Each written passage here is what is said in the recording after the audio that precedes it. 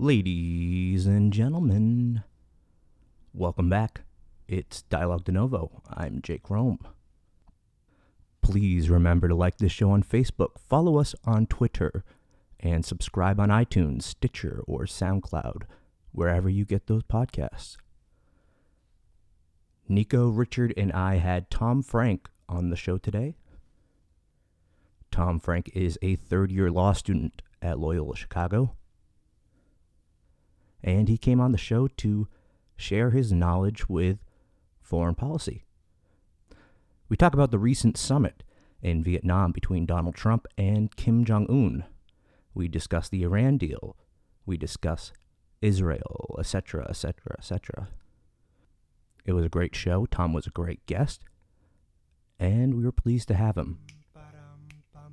So, without any further ado, please give it up for the great and powerful Tom Frank.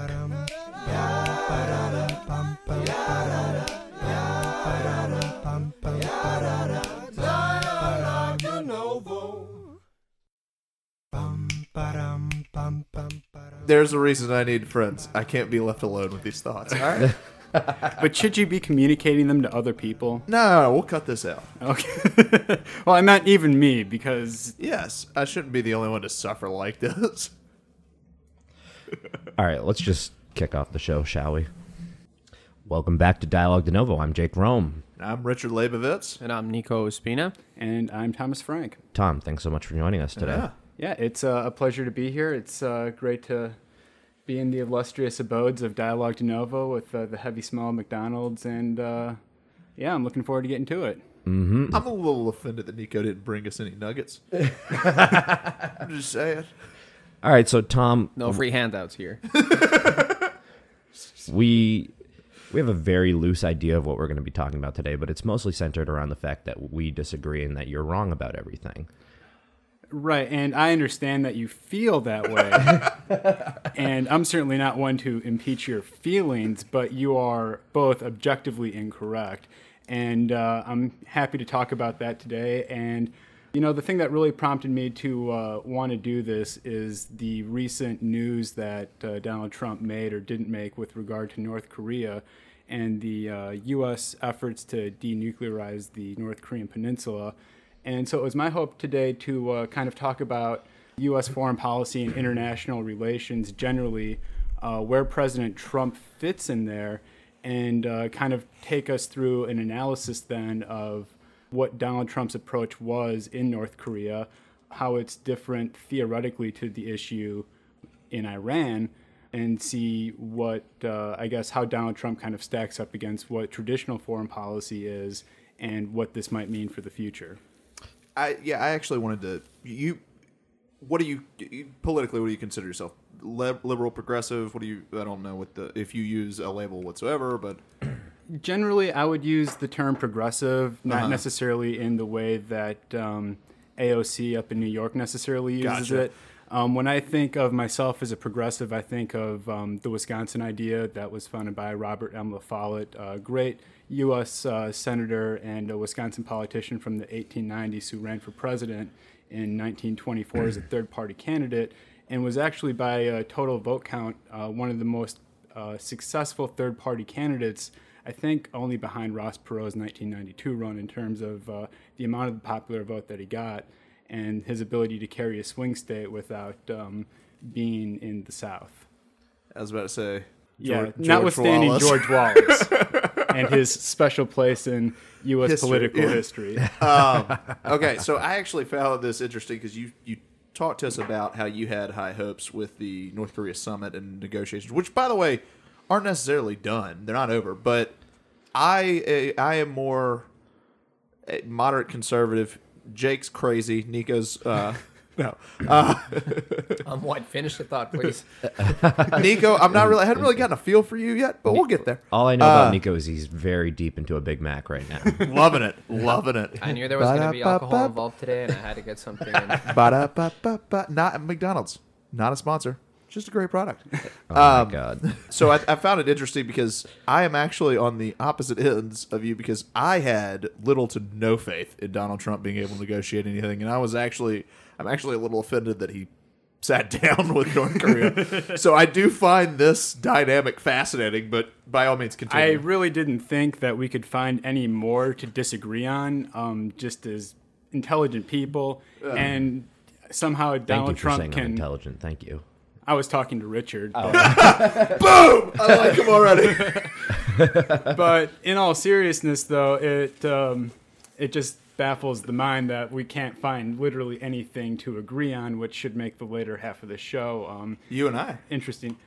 There's fringe areas of general agreement, I think, and just don't think we talk about them like we. Well, yeah, it's more fun to disagree, right, which there's is no also point. part of the problem in American politics right now anyway, because that's what grabs the attention. I hear you, but I think with like people like us, we love debating, and so You can use the word jackass. yeah, okay, we're both jackasses, but like I like you, and I think that there's something to the like I like people who can swing as hard as I do back at me, which. That's why I continue to have conversations with you in the first place. Anyway. Well, I feel complimented. So after we've kissed each other's ass, let's get back to North Korea. Yeah, why don't, Tom, if you could, why don't you just explain for the listeners who may not be following the news too closely what exactly went on last week with Trump and North Korea? Sure. So as part of what's now been a two-step process for Donald Trump and Kim Jong-un, they met last year, I believe, in Singapore with their summit then. It might have been a year and a half ago, but regardless. Met. I actually think it was last summer, so it was less. Yeah, perfect. I think that's right. And they met to discuss denuclearization. It was, on one hand, applauded as Donald Trump kind of going for this new policy approach with regard to North Korea because no prior U.S. president had really given them the, I guess, quote, legitimate stage of meeting a U.S. president directly. And so they had that meeting in Singapore, of all places, which itself is kind of symbolic as a meeting place between Eastern and Western history with its colonial past and modern powerhouse as a financial center in Southeast Asia. And more recently, they just met in Hanoi, Vietnam, which, of course, has its own symbolic value, being that the Vietnam War obviously happened there, and now The Hanoi Hilton. I actually found it a little odd that they chose that as the meeting place, but yeah. Yeah, and, that is what it is, but just, it was kind of an example of how, even though a past foe that had touted the merits of communism for decades could turn basically U.S. economic ally in the grand scheme of things, and, the kind of reconciliation process that's happened between Vietnam and the United States since the end of the war, and the exchanges that occur between Vietnam and the United States with, the veterans that go back and have these types of exchanges and visiting their old battlefields. And, it's been politicized by folks like John McCain throughout the last couple of decades. And they basically picked this place to meet, and the goal was essentially, at its surface, to negotiate the next step of North Korean denuclearization. Obviously, North Korea, at least it's widely believed, currently has a stockpile of nuclear weapons. They've successfully tested nuclear weapons in the past. And as of the last couple of years, they've been testing rockets, which some folks in the United States intelligence community believe are capable of reaching the West Coast carrying a nuclear warhead. So there's a lot to unpack there, but the first question that sprung up is, why do you think previous presidents of the United States did not want to entertain the idea of treating the North Korean leaders as their equals? It adds to the legitimacy of the North Korean regime, which is very authoritarian. It's kind of gulag politics, military politics. There's not really a political system so much as there is just the hardest dictatorship really imaginable, where all of the power is centralized in Kim Jong-un, and he uses the organs of the state, primarily the military and his intelligence services, to completely repress his people and destroy political opposition at all levels of society as viciously as really one can imagine. There was an example of him, Kim Jong-un, executing his uncle a few years back using an anti-aircraft weapon. So, I mean, it's almost borders on cartoonish villainy with regard to how brutal this regime has been. Yeah, I've always found it weird that our foreign policy operates that way. You said it led to the legitimacy, but the reality is that's their leaders. He's the third generation of the Kim family to lead North Korea. So at a certain point, if you're not, what are you trying to delegitimize? Because he is the leader of a people. Right, and so he is the leader of the people, so to speak, but the issue is the external belief that the people of North Korea would prefer not to live under a brutal dictatorship, and that Kim Jong-un meeting the president of the United States face to face is an image that he can project back to his domestic audience and say, look at all of the great things. Exactly. Yeah. It's a propaganda ploy, and the cynical portions of the left and right, perhaps correctly, viewed Donald Trump as meeting Kim Jong-un as kind of a propaganda piece of his own for his own domestic audience to show that he is a fundamental break from the past. And that's kind of one of the core tenets of his candidacy for president, is that he would break with a lot of the traditional norms of presidents at both sides of the aisle. And this is something that he can point to as evidence of that. Yeah. Obama said he would do the same, but he ended up not doing it. And I think that's because you can promise whatever you want on the campaign trail. The second you get into office, that's when they open up the "here's how really screwed up things are" binder. And I just think Trump didn't care. And so there's a problem with me there. But anyway, what were you go back to? Well, yeah, and that's pretty much where we're at now, is we've had this second meeting, which was unsuccessful for really a variety of reasons. And I would attribute them just broadly, generally, as Trump has flaws in his negotiating style and abilities, I think.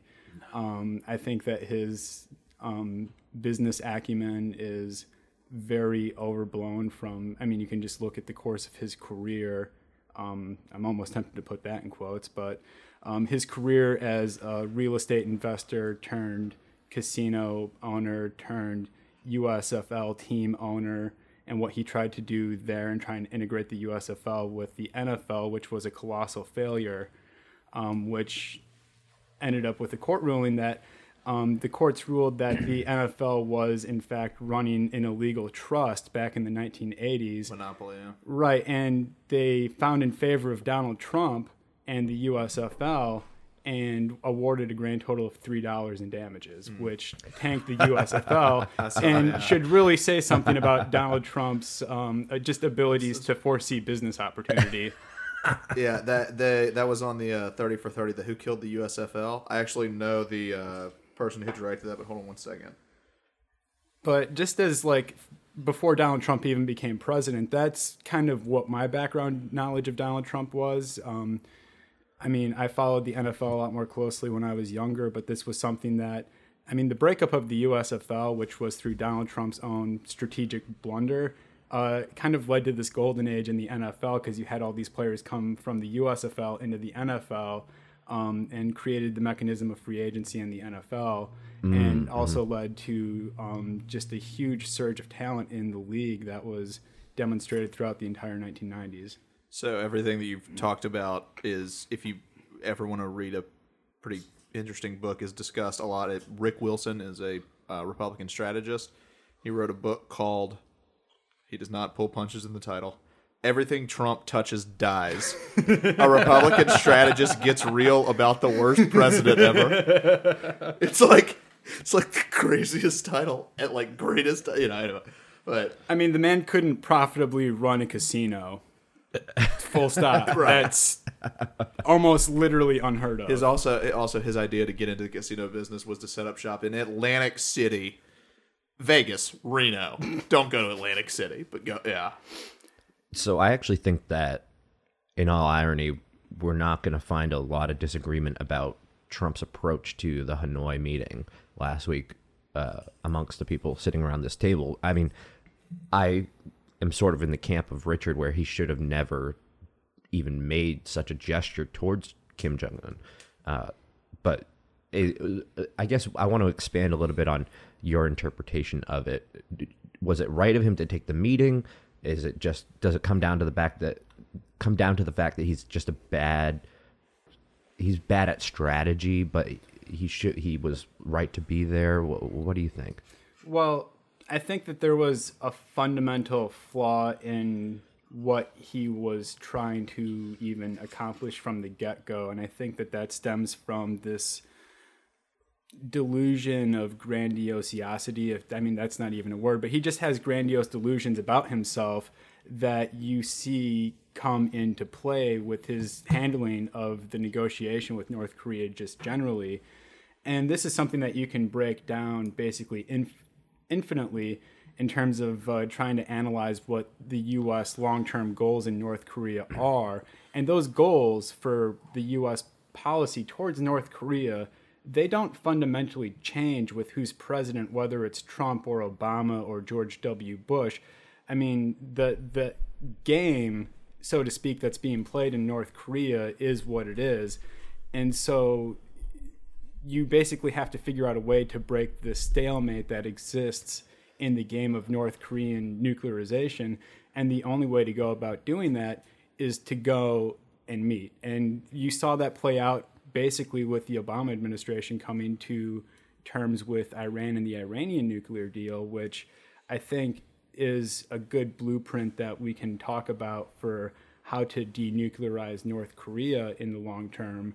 But I mean, to use an analogy for what Donald Trump tried to do, I mean, in terms of what the actual negotiations were, in terms of what's been publicly reported, is that Donald Trump showed up and offered if North Korea completely disbands its nuclear program entirely, that the United States would end sanctions in their entirety. He proposed that? Yes, that is my understanding of... Okay, my understanding was dramatically downsized, but not completely stripped. Yeah. And there's different variations of that, but that's more or less the gist of what's being offered, which is not a bad offer on necessarily the surface. I think that that's actually something that, in the longest run view of things, is something that you want to see as an outcome. If North Korea didn't have nuclear weapons and was never going to have nuclear weapons, there's not really a need for sanctions on them, notwithstanding the human rights issue and some of the other things that you can talk about. But the ending of sanctions and the economic development that one would assume would happen after the end of sanctions, I mean, that kind of creates a different future where you can imagine a more liberal North Korea that starts to look slightly more like South Korea. I cannot imagine that. I just can't. Like our entire life, they've been. You see, this is a problem that I have with. You remember the axis of evil, Iran, or in the beautiful words of Will Ferrell's George Bush, Iran, Iraq, and one of those Koreas. Iran, I see as a evil and brutal regime, but there is. You can negotiate with them. I don't necessarily agree with the Iran deal. That's a whole different topic. But you can at least go to the table. You can. They're at least you know where they're coming from. You know, Iraq. We know what happened there. But with North Korea, I see them as not only an evil and oppressive regime. I don't see them as like living in reality, and they are unpredictable. They're a little. How do I phrase? They're nuts, and so I'm trying to say that more charismatic, but like I don't see them as a viable as anyone who would ever negotiate in good faith. So with the fact that they would sit down with them, I think is a terrible. That's actually part of the North Korean negotiating strategy from a broad part view of Trump's things. too. You're absolutely correct. And, if you study international relations at a scientific level and you start looking at how strategy gets developed, there's a lot of credit and reliability that comes from being a trustworthy negotiator that does the same move every time. You can depend on that. And it reduces the apparent amount of risk in the world. Yeah. And so what Kim Jong-un and his father and grandfather did was try to interject a unpredictable sort of random element in their strategies to make them harder to deal with from the outside, which, I mean, if you look at it from a game theory standpoint, it'd be like a football analogy in that I don't want you to know what play I'm running before I run it, and how I design my plays in football and how I do my game strategy for football isn't too dissimilar. And there's kind of. You're it's talking about analogous. One formation with 40 plays. That's not like a. That's how you would run it on the football field. I don't think the same thing. I understand the comparison, but I don't think the Let's same thing not would get work. too bogged down in this. Well, my point was, I We don't all think the same agree that thing it's would work. organized chaos. Right, but organized chaos. What I was saying was, I don't think you go and sit down at the table, but 40, 50 different things could be the outcome. I don't really think that would work in a negotiation.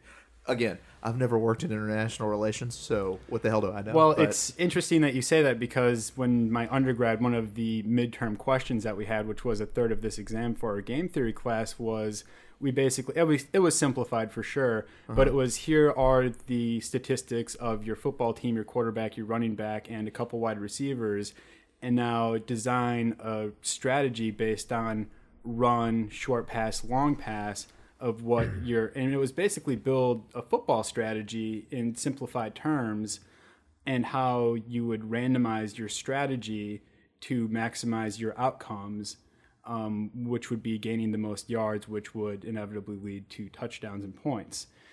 And when you're unpredictable, it basically gets the other side to come to you with their best offer, because you don't know how they're going to respond, and you just want them to stop playing their game. Okay, so in this analogy, who just punted? Trump or North Korea? Oh my god. Within that analogy, both of them, but a better analogy not that how I football would works. use. They muffed the punt. They both went 3 and out, and now it's halftime, and it's a 0-0 score, and no one knows why we're still watching the game. Okay. Listen, Is our goal you just just to, don't like- get this. Barry Alvarez and Nick Saban are the two greatest coaches besides Bear Bryant who ever No, I'm just lived. curious if we're intentionally trying to alienate our audience. Or... I'm the host, and I am alienated already. Well, to get back to the negotiations themselves, again, from my understanding, Kim Jong-un wanted to shut down his biggest nuclear site in exchange for a loosening of sanctions, and Donald Trump basically said that, well, we know that this isn't your only nuclear site, and we need full denuclearization, and then at that point, we can free up the sanctions. Right. And so, I mean, if we're going to really use an analogy, I think a dating analogy would be much more proper, and the president kind of evokes it himself with all these tawdry love letters that Trump and Kim Jong-un have been exchanging. And that is that basically on the second date, Donald Trump said, I know all your secrets, and I love you, and let's get married right now. And it's like, yeah, at the end of the dating, if it's successful, you get married. That's what the game is. If they give up nuclear weapons, we'll give up all the sanctions. Great, but that's not second date material. And Kim swiped left. Again, I'm going to resist doing I'm not too- the one that went down the strip. No, but okay. But so I will go down it. I mean, the interesting thing about this whole North Korea Hanoi summit was that it seemed like there was an impasse before Trump even got on the plane to go there. It seemed like there was no pre-negotiations done, and Which itself, I'm sorry to interject, No, that's is okay. really unusual, and you wouldn't have seen it in prior administrations. And I'll take us back to 2017 when Trump takes office, and Rex Tillerson is the Secretary of State, and they cut funding for the State Department by over 30%. They reduced the number of people that they're recruiting for the Foreign Service in the United States, and applications to be a diplomat for America dropped by 50% in a heartbeat, which is a trend that's continued. And the alienation of the professional foreign policy folks within the State Department. And I think that the centralization of decision making within the administration, I mean, this is a huge part of, this is basically the outcome of those policies, combined with Trump's supposed flair for the dramatic, that he thinks he's going to come in here, strike this big deal, and walk out, but it needs to be more carefully facilitated. There needs to be some agreement beforehand, and maybe there's a couple details here and there that get worked out, but you should have kind of agreement you should have at least a handshake agreement for what the general principles are going to be before you bring in these these top leaders, Trump and Kim Jong-un, to actually meet face to face to get signatures on paper, and you didn't see that. But I think that's interesting because going back to what you previously mentioned about North Korea and being a regime that plays on being unpredictable, and perhaps I would assume that that's one of the reasons why previous administrations have resisted the attempt to reach them out directly as Trump has done, because no matter what is accorded beforehand, they're always going to try to flank you.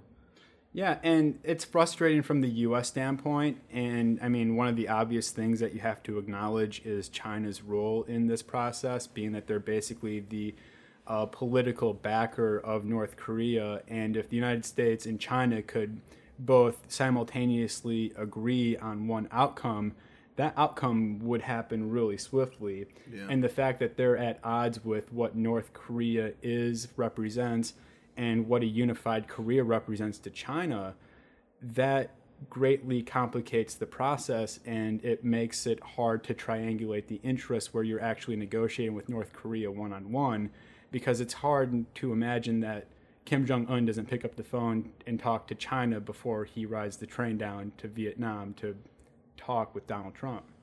He doesn't really talk to anybody, but what do you make of the I'd call, I guess, unholy alliance between China and North Korea? Because it doesn't seem like their interests are the same, except they both tend to be a dictatorship, centralized power. Yeah. I mean, Xi Jinping is kind of, I guess he was elected to a communist regime, but he did change the rules so that he's now the leader for life. Right. So, but anyway. The gist of the thought on that is that you see South Korea, right on the border of South Korea with North Korea, you have U.S. soldiers stationed there protecting the relatively liberal capitalist society that is South Korea, that's flourished in the post-war years, even though the war technically is still going on. And China fears that once you open up North Korea, if you were just to evaporate the North Korean regime and you just had direct foreign investment pouring into North Korea, South Korean investment pouring into North Korea, the pushing up of U.S. troops to the border with China is part of what they're seeing. And they see this falling under the sphere of U.S. influence at a time when China sees itself as ascendant, asserting itself against Japan, asserting itself against the United States, and expanding into the South China Sea. So it's totally fundamentally against the historic momentum that regime in China is trying to build for itself in expanding its not only regional influence, but global influence as well, and its ability to project power versus America's ability to project power. And the idea that you have U.S. troops right on your border, I mean, for China, it's kind of this terrifying thing, at least from a propaganda standpoint. And it wouldn't be dissimilar to, I mean, just close your eyes and imagine that, you know, there's Chinese troops just stationed along the Mexican border. Sure. It would totally change the dynamic of the wall conversation for sure, or even easier to imagine because it's what reality was, the Soviet Union and Cuba during the 1960s. Yeah. And that's exactly the fundamental issue that the Chinese regime is looking down on. And not to mention that That's capitalism... an interesting comparison. Okay. And then on top of that, you're going to see a huge swelling of economic growth in North Korea because of all the investment that would naturally come from a unification of the Korean Peninsula. And it's going to be a propaganda piece of look at how great capitalism is versus this communist regime. Look at how many people it's lifted up out of poverty, even though it's something of a rigged game at that point because the North is just absorbing the previous economic success of South Korea is basically what would happen. But it'd be a foregone conclusion that the everyday lives of the people in North Korea would improve drastically overnight. Mm-hmm. Yeah, but if the lives of the people in North Korea would improve drastically, that would involve in the life of Kim Jong-un decreasing drastically, and I think that that's what stops every negotiation. Well, that's exactly what it is, and it sort of makes North Korea its own unique animal to fight, especially with regard to nuclearization. So if you go back to the end of World War II, when the Soviet Union first gets the bomb and the Cold War really kicks off, the thing that prevents the use of nuclear weapons by both sides is this idea of mutually assured destruction, where if you nuke me, I'll nuke you. Yeah. And in the context of the United States and Soviet Union, and even modern-day Russia, you have these regimes that are, I guess if you want to call the United States regime a regime, you have these greatly supported regimes by the population. And if your regime is making the decision to nuke another country, you can assume that that has some sort of broad-based popular backing, and vice versa with the Soviet Union and the United States. They're the people that, if we just take the United States, for example, the people that we're trusting with our national security decisions, the people that we're trusting with a button or a finger on the button, you know, if they have the intelligence that say we need to make this decision to use a nuclear weapon right now and we're going to use it, I mean, it's been played out in fiction since the 1950s on television. Some of All Fears. Exactly. Great movie. And, you know, so the obvious recourse if the Soviet Union were to nuke the United States would be to nuke them back. Same thing with China. And so you still have this mutually assured destruction that exists between these powers. But with North Korea, you have a different situation because you don't have a regime that's there by popular support. Yeah. You have a regime that's there because it's controlling the military apparatus and holding the population of the country hostage, according to popular theory. And therefore, you could reasonably make the argument where if North Korea nukes Seattle, nukes Tokyo, that the response to that wouldn't be a nuclear return, because at the end of the day with North Korea, you're not trying to eliminate this political bloc that has okayed a use of a nuclear weapon. You're trying to destroy the people at the top of this regime. You destroy the people at the top of the regime, you can basically free the society and let it integrate with the rest of the Korean Peninsula. So that in and of itself is a huge challenge for U.S. policymakers at a national security standpoint, because it's a very reasonable argument that if North Korea strikes first, you don't strike back. I don't know if I think the integration of North and South Korea is much harder than what you're describing. I think that there's a generational element to North Korea thinking they have fundamental differences with South Korea, and there would be I don't know how to compare it to anything else they think that they nuked New York City. Like, that's a legit. They have museums where they can go where they think that they have decimated America and all. Like, that's not when you're living in a different reality and you're so prideful. Even the crazy thing I've heard about North Korea is that they don't know that they're slaves.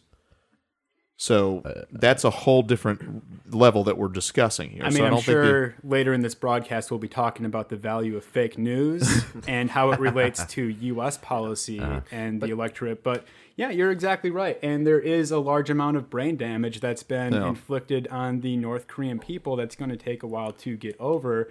And it's going to be even harsher than the integration of, say, East and West Germany when the wall fell, because, I mean, you had the common culture, sure, but you also had two industrialized societies that were ready to merge.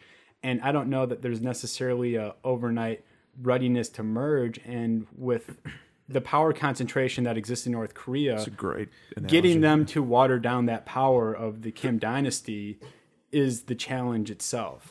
Yeah. I agree with that. I like the East and West was ready to integrate. Right, but I think that also was successful mainly because the fall of the USSR happened simultaneously. I think it would have been a different story if there was a fall of the, say, East Germany and USSR was still in a power play Nico, position. can you talk into the mic instead of looking at Tom? Sorry. So, yeah, I think there's no question that the North Korean regime is, Orwellian by all means. There is some debate between not so much whether it's authoritarian, but whether it's a failed state. Because if you look at countries such as Somalia or even Venezuela today, that to me is a definition of a failed state. I wouldn't classify Venezuela as a failed state and there's room yet. for discussion there. But I think from the lens that we have to look at this discussion is that North Korea is not even the end game.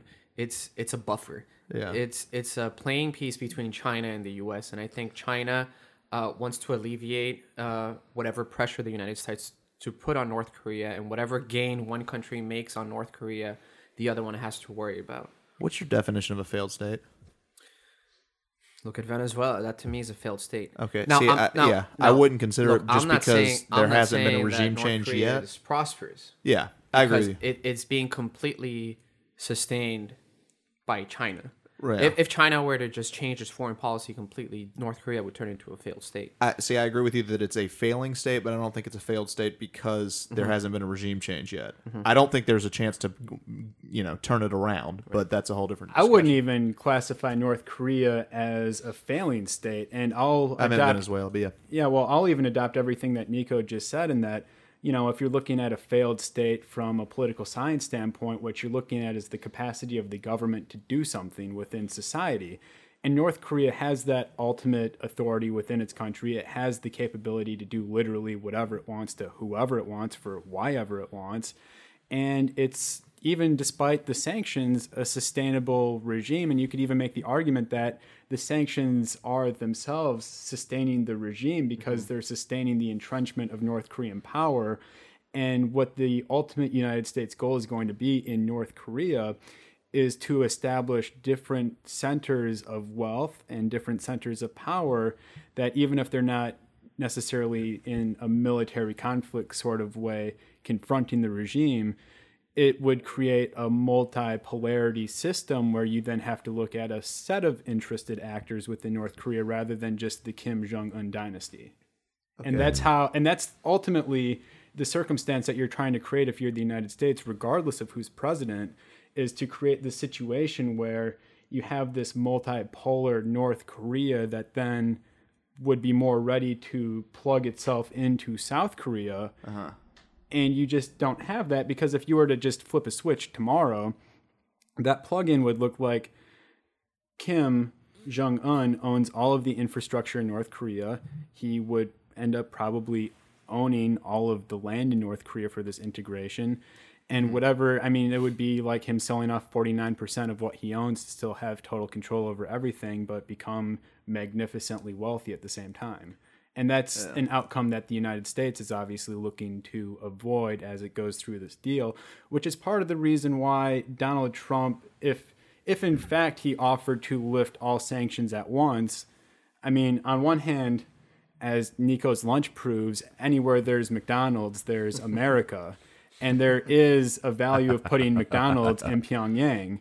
Sure. But at the same time, if Kim Jong-un is the franchise owner of that McDonald's, what are you really doing? Mm-hmm. And it's not a game that plays out in the short term. And if you were to, just hypothetically, if you were to give Kim Jong-un some sort of subsidiary role in North Korean society, where he's the governor of a massive state or a senator or whatever, if you diminish his power even that far, you can't guarantee to protect his physical security because of what the regime has represented to North Korean and Korean society throughout the last 50 years. And he would be an easy target for assassination relative to what he is now. Yeah. And that is literally part of the struggle, is that if he has a nuclear weapon, he is a safe human being. And if he does not, and he's in a diminished role, he's going to get shot. See, I don't. And if you just oversimplify, the entire regime rests on the family dynasty.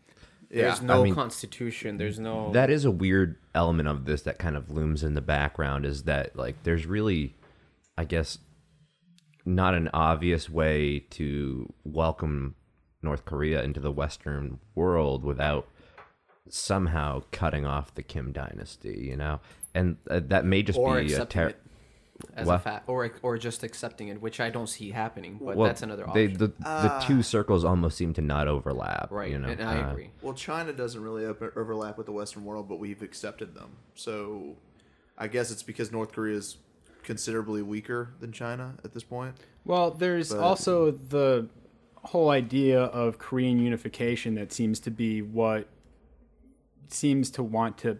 It seems to be the primary push in terms of the international community as a whole wants to see. I mean, it goes back to this idea of linking nationalism with statehood, and that the Korean people should be unified into one state. Yeah.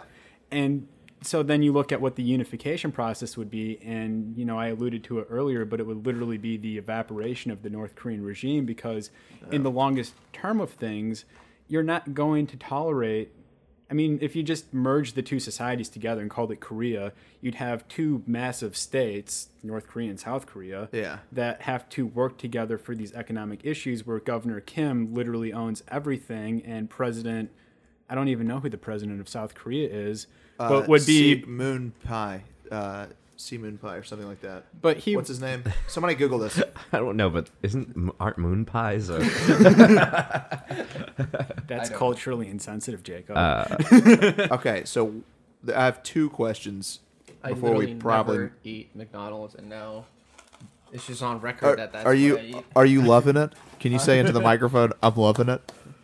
It's okay. That's not their slogan. Right. What made you glass half full with these? I guess that I can't think of a better way to say this. With these negotiations between Trump's administration and North Korea, one, and two, I wanted to talk to you, just in case I forget, I wanted to talk to you about nuclear weapons and how there's studies that have been done that show that because of the mutually assured destruction have actually brought peace, but that's a different topic or different conversation. Let's just do one question at a time. I just didn't want to forget. Go ahead. Sure. Well, why don't you repose the first question to me? We'll pick up from there. Okay. Favorite kitchen? No. Why were you optimistic in the Trump administration negotiating with South Korea or with North Korea? Was it more of you thought, okay, finally the State Department is coming to the table? Well, the current State Department, as opposed to when prior presidents have sat down with members of the Kim family, or were you optimistic that it was Trump's administration because of because I could see how unpredictable Trump's administration is and how unpredictable North Korea is, and where there might be a element there that other people wouldn't recognize. Well, I mean, this moment was kind of the convergence of all of Trump's personality and policy up to this point with regard to foreign relations in a way that doesn't directly, anger our allies in Western Europe. And this was an opportunity to demonstrate whether what he has been doing. I never thought about that, and you're spot on. Go ahead. Yeah. I was hoping that Tom would be a lot dumber and it would be easier to gang up on him. But I mean, it wasn't that I was optimistic that the State Department was going to swoop in any way, shape, or form, because in my analysis of events, the State Department's been eviscerated and sidelined, much to what should be the chagrin of every American. You know who was the number one protester of that? Who? Jim Mattis. He said, if they do their job, I don't have to do mine. And he's exactly correct in my view of things. Yeah. And it was basically Trump stuck in this moment of his own creation where he can either broker this deal and make himself look like the man he says he is and is run as this paradigm breaking transformative figure, or he's going to make a clown of himself and fail. And either way, it was going to be a moment of the rubber hitting the road. And I thought that pressure on the president domestically from that standpoint would basically force him to be an intelligent, reasonable actor that would formulate, with the help of the people who are left in the State Department, some type of progressive step-down deal. Because you can't, I mean, it's the dating analogy that I made earlier. You can't propose marriage on the second date, and you need to have something that looks more like the Iranian nuclear deal, where it's a step-down process. And those situations are very different, and we can talk about that. But you had this opportunity where President Trump could have really, I mean, all he needed to do was make this deal, make it credible, and then he has so much more legitimacy at home. And instead what happened is he failed to make this deal because of the way he went about handling it, as has been reported in the public press. Okay, yeah. And then he wakes up on Monday morning and Congressman Nadler wants is requesting documents from 81 agencies to initiate this widespread corruption. And I think that would have been different, either the press coverage of it or the rollout of it, had he come back with a major diplomatic win. And instead he comes back in this moment of weakness and the Democrats just clock him as soon as he gets home. Yeah. I actually saw a lot of op-eds that said he finally did the proper thing when in his entire presidency he has never walked away, and he finally was like, this isn't working, I'm out, and walked away. Yeah. So there are some sycophants that are gonna praise no matter what. That came out of the op-ed I was talking about was David Frum in The Atlantic, who is no Trump fan.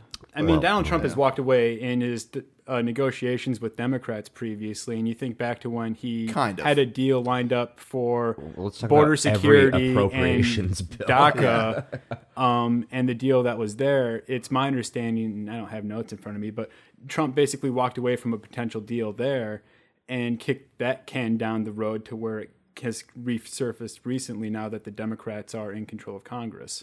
Right. He was actually trying to get more.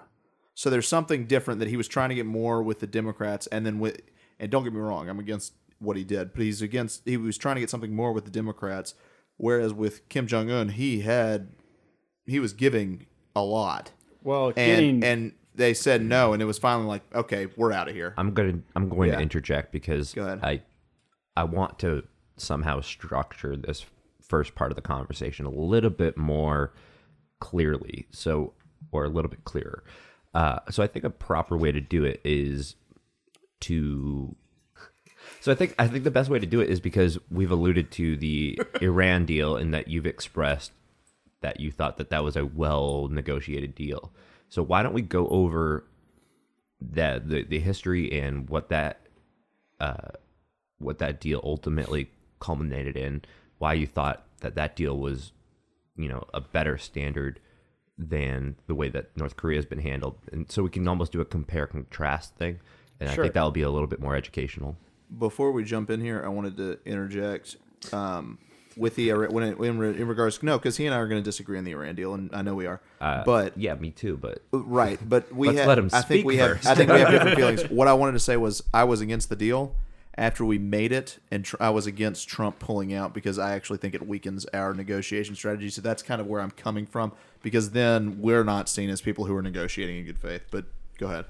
Yeah, let's let him explain the deal first. And that is definitely a big part of it, Richard, is that, we need to be able to have some sort of continuity between governments. And the United States government, as we've all learned in constitutional law, is kind of unique in that it hands off power to everyone on this rotating definite cycle of 4 to 8 years. Yeah. Right. And that if you're going to have a singular actor, so to speak with, we learned that that's the president, but that person changes, which doesn't necessarily happen in parliamentary democracies where you can be prime minister forever if the parliament keeps putting you in that spot. Sure. With regard to the Iran deal, there's the obvious difference between Iran and North Korea that Iran, to public knowledge, doesn't yet have a nuclear weapon, whereas North Korea does. And so the question that you're tackling with Iran isn't how do we deal with this now nuclear power? It's how do we deal with the nation of Iran that has this aspiration, which isn't wholly illegitimate, of possessing nuclear weapons someday. And when you look at the industrial, economic, and science base of the nation of Iran, you see a country that it's inevitable that the technology will exist, the knowledge will exist in the Republic of Iran to develop a nuclear weapon. And so to the extent that they don't go down that path is only via Iran's cooperation. And the other side of that is with the continuing progression of technology that, at least in my view, and I know that I'm not alone in this view, which is probably going to be why we differ, is that I think that Iran possessing a nuclear weapon is a historical inevitability. But the same. Just alluding to the first point. You could say the same thing of, say, Brazil or South Korea. I would. So why this emphasis on Iran? Is there more to play than just the capability of being able to produce a nuclear warhead? Yeah, and there is. And Part of it is the chance of death to America. yeah, rhetorically, that doesn't help at all. I don't like it. King of understatements. But when you look at the situation with North Korea and the way that you deal with the North Korean regime, it's very reminiscent of, what the Soviet Union used to be in terms of how you negotiate a nuclear strategy. And you basically have to pretend that you're playing the game of mutually assured destruction with Kim Jong-un so that he doesn't use weapons. And the point of negotiation with Kim Jong-un is that if you use nuclear weapons, we will come and we will get you. Yeah, but did we do that with the Soviet Union, or didn't we? I was under the impression that we bankrupted them through the arms race. Right, but that wasn't like a negotiation. They bankrupted because we beat them in the arms race. But yeah, go ahead. Yeah, that's definitely a huge contributing factor in the eventual demise of the Soviet Union. But at the end of the day, the negotiation point was still the same. With Soviet Gorbachev, Union, yeah. If you use nuclear weapons, we will kill all of you. It's a big country. It's a great we will kill the strategy. vast majority of you. We were definitely going to go after Siberia last. Just saying. And that's why you have mobile nuclear submarines with nuclear missiles on them, because that's your second strike capability, so that if America is hit first, we have a nuclear submarine sitting in the North Sea off of England that will just shower you with nuclear missiles. And so if you're going to strike us first, from the standpoint of the Soviet Union, you need to not only strike and knock out our nuclear capabilities, but you need to, on land that is, all of the nuclear silos that you think of in Nebraska, but you also need to find each and every one of our nuclear submarines positioned globally to prevent a nuclear holocaust befalling your own country in retaliation. I love this country. I fucking love this and country. It's both ways. It's Russia's playing the exact same game and has been forever, and that's why you saw this nuclear race between the United States and the Soviet Union. And I'll just say that it's been the policy position of the United States that communism is doomed to fail in Russia, not necessarily because there's anything, quote, wrong with communism, although that's something that we can debate endlessly for sure, and we will. Please, let's do for that. centuries. But if you go back and you read Marx, what Marx was talking about in terms of establishing communism is getting to a place where you have an abundance of resources. An abundance of resources is necessary for communism to actually function. And when I think of abundant resources, I don't think of Russia. Yeah. And that is a huge part of the reason why communism was always doomed to fail in Russia, why it was doomed to fail through Eastern Europe. And the United States knew that that was going to happen. So we got them into this neat trick that we called the arms race, where we get them to spend resources as a capitalist would, even though they don't have a capitalist society, because at the end of the day, everything is a structured market. And we basically structured markets for all of the inputs of nuclear weapons.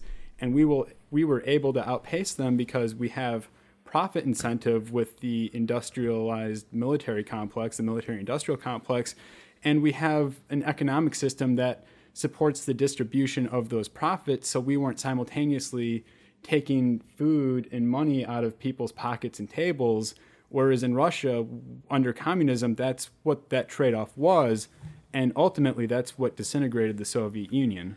Yeah, but, I guess the question is that a flaw with communism, or is that a flaw, or are we shifting the blame onto the fact that we beckoned them into an arms race? Or, I'm of the mind that because it's a redistributed system, it's inherently going to take wealth from one and give it to another, no matter what goal they're pursuing. It also Fundamentally, stops growth. But that's another thing. Yeah. Every political process is a redistribution of wealth. It's how you're going about doing it. And you can redistribute resources and monies in a marketplace, which is the fundamental underpinnings of capitalism, or in the case of top-down communism, which is really the only form of communism we've seen enacted globally, is to direct the flow of resources and cut out the existence of a marketplace. Now, of course, it turns out that the marketplace is more efficient at distributing resources where you have limited resources, which, again, going back to Marx understood that you need abundant resources in order to get above and beyond the market. But for as long as there are limited resources, because we don't have infinite resources, the market is the best way to distribute those resources. So I mean, you're not of the mind that the market can create more wealth, and I mean, it. Oh, absolutely. Seems, I mean, that's one of the efficiencies of the market itself is that Right. it creates submarkets that can basically speculate on the market itself, and that's what trading commodities futures essentially is. Well, okay, so let me ask this: do you ever see communism working, or is it just inherently always the end goal is always collapse, or under different circumstances could it work? This is like more like a theoretical question. But. Sure, and I'll just say to that point, I mean, I think that in the foreseeable future, capitalism writ large is the way to go. We're reaching a point in time where Marx is actually starting to make some sense, and I'm not going out and positioning myself as a Marxist. I strongly believe in free market capitalism. I believe in a regulated capitalism, but I believe that the market, even under a, quote, communist system, is going to have to exist in some form or another because things will have relative value. And you need to be able to exchange that value based on what people's priorities are, and everyone's going to have different priorities. And so I think that to the extent that communism is capable of functioning in the way that Marx originally thought of it, is that we need to get to a point where, it's basically the elimination of labor while still having resources for everyone. And so what you're talking about between communism and capitalism is whether or not you're taking care of all of the people in your society as much as you're going to. And in capitalism, you don't have a market for people with no skills because they don't have skills to sell to the people that have capital to go achieve their means. But at the same time, as automation begins to gain more and more prevalence throughout global economics, we're starting to reach a point where Marx actually doesn't look like a total crackpot. All right, there was so much in there. First of all, you alluded to the fact that that Marx has a specific vision of communism, and that maybe historically the way communism has been implemented does not reflect that vision. You said that we've only ever seen top-down communism. Explain to me, if you have any idea, how you would see a more decentralized version of communism existing. And I am leading you down a certain path, I know, because there's no real way to explain this without sounding like egalitarian and, unicorn sunshine. But I it's a really curious idea when people try to say that this is not the true version of, the no true Scotsman fallacy. Yeah, and that's why I prefaced so heavily my last remark, because I didn't want to say something pro-Marx and then be jumped on for being a communist, because I'm not. But love what's coming now. But just in terms of political after the butt, yeah. But with regard to political philosophy, in the time that Marx was writing in the 1840s, you saw, as close as you're going to get to it in terms of the real events of our world, which it's hard to speculate on what's possible hypothetically in the future, especially with regards to communism and socialism And we're starting to have that debate actually within the United States politics as of the 2016 election, for better and worse. But in terms of concrete things that have happened... Well, could you just give us a short recap of the political environment during that time?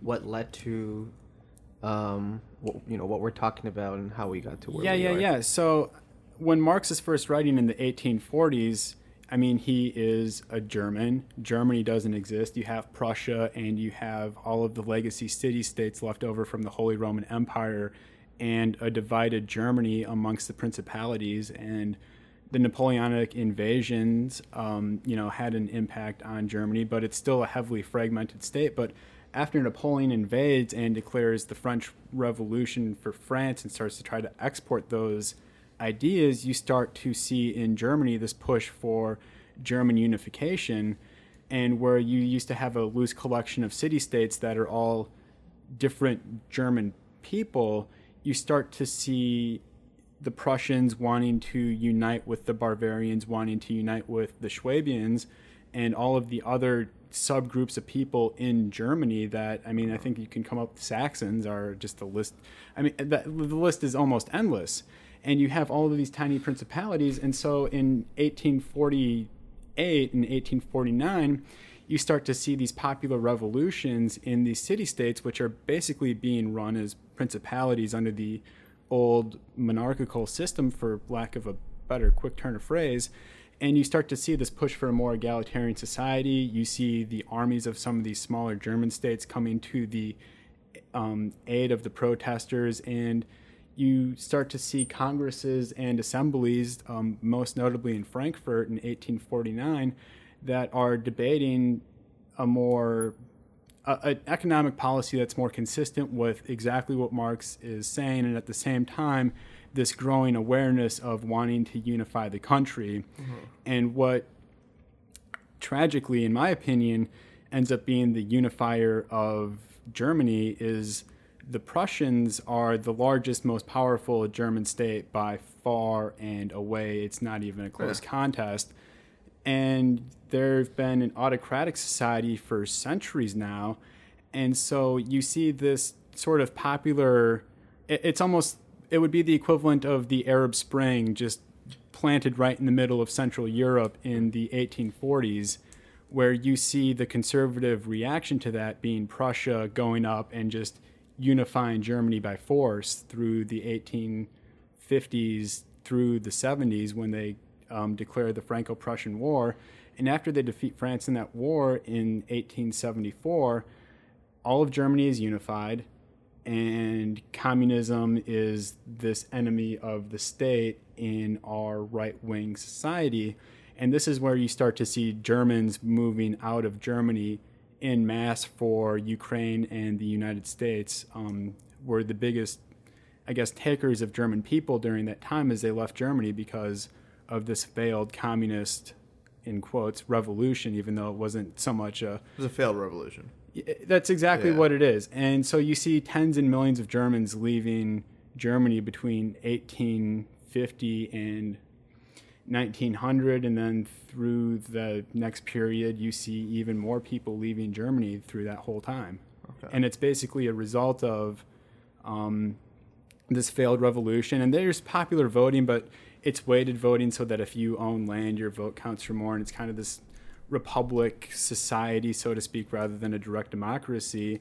And as all these Germans leave Germany, all these liberal people that feel like they've been displaced because their ideas have failed to gain political traction in the system, Germany becomes more conservative, even though the whole time Otto von Bismarck is trying to cater to these people by having workers' insurance, national health care. And so there's this push where they're kind of giving some liberal ideas back to the people, but really it's still an autocratic society, and it's top down, and it's a conservative reaction to what really is the closest thing we've seen to a grand populist communist uprising in the real world.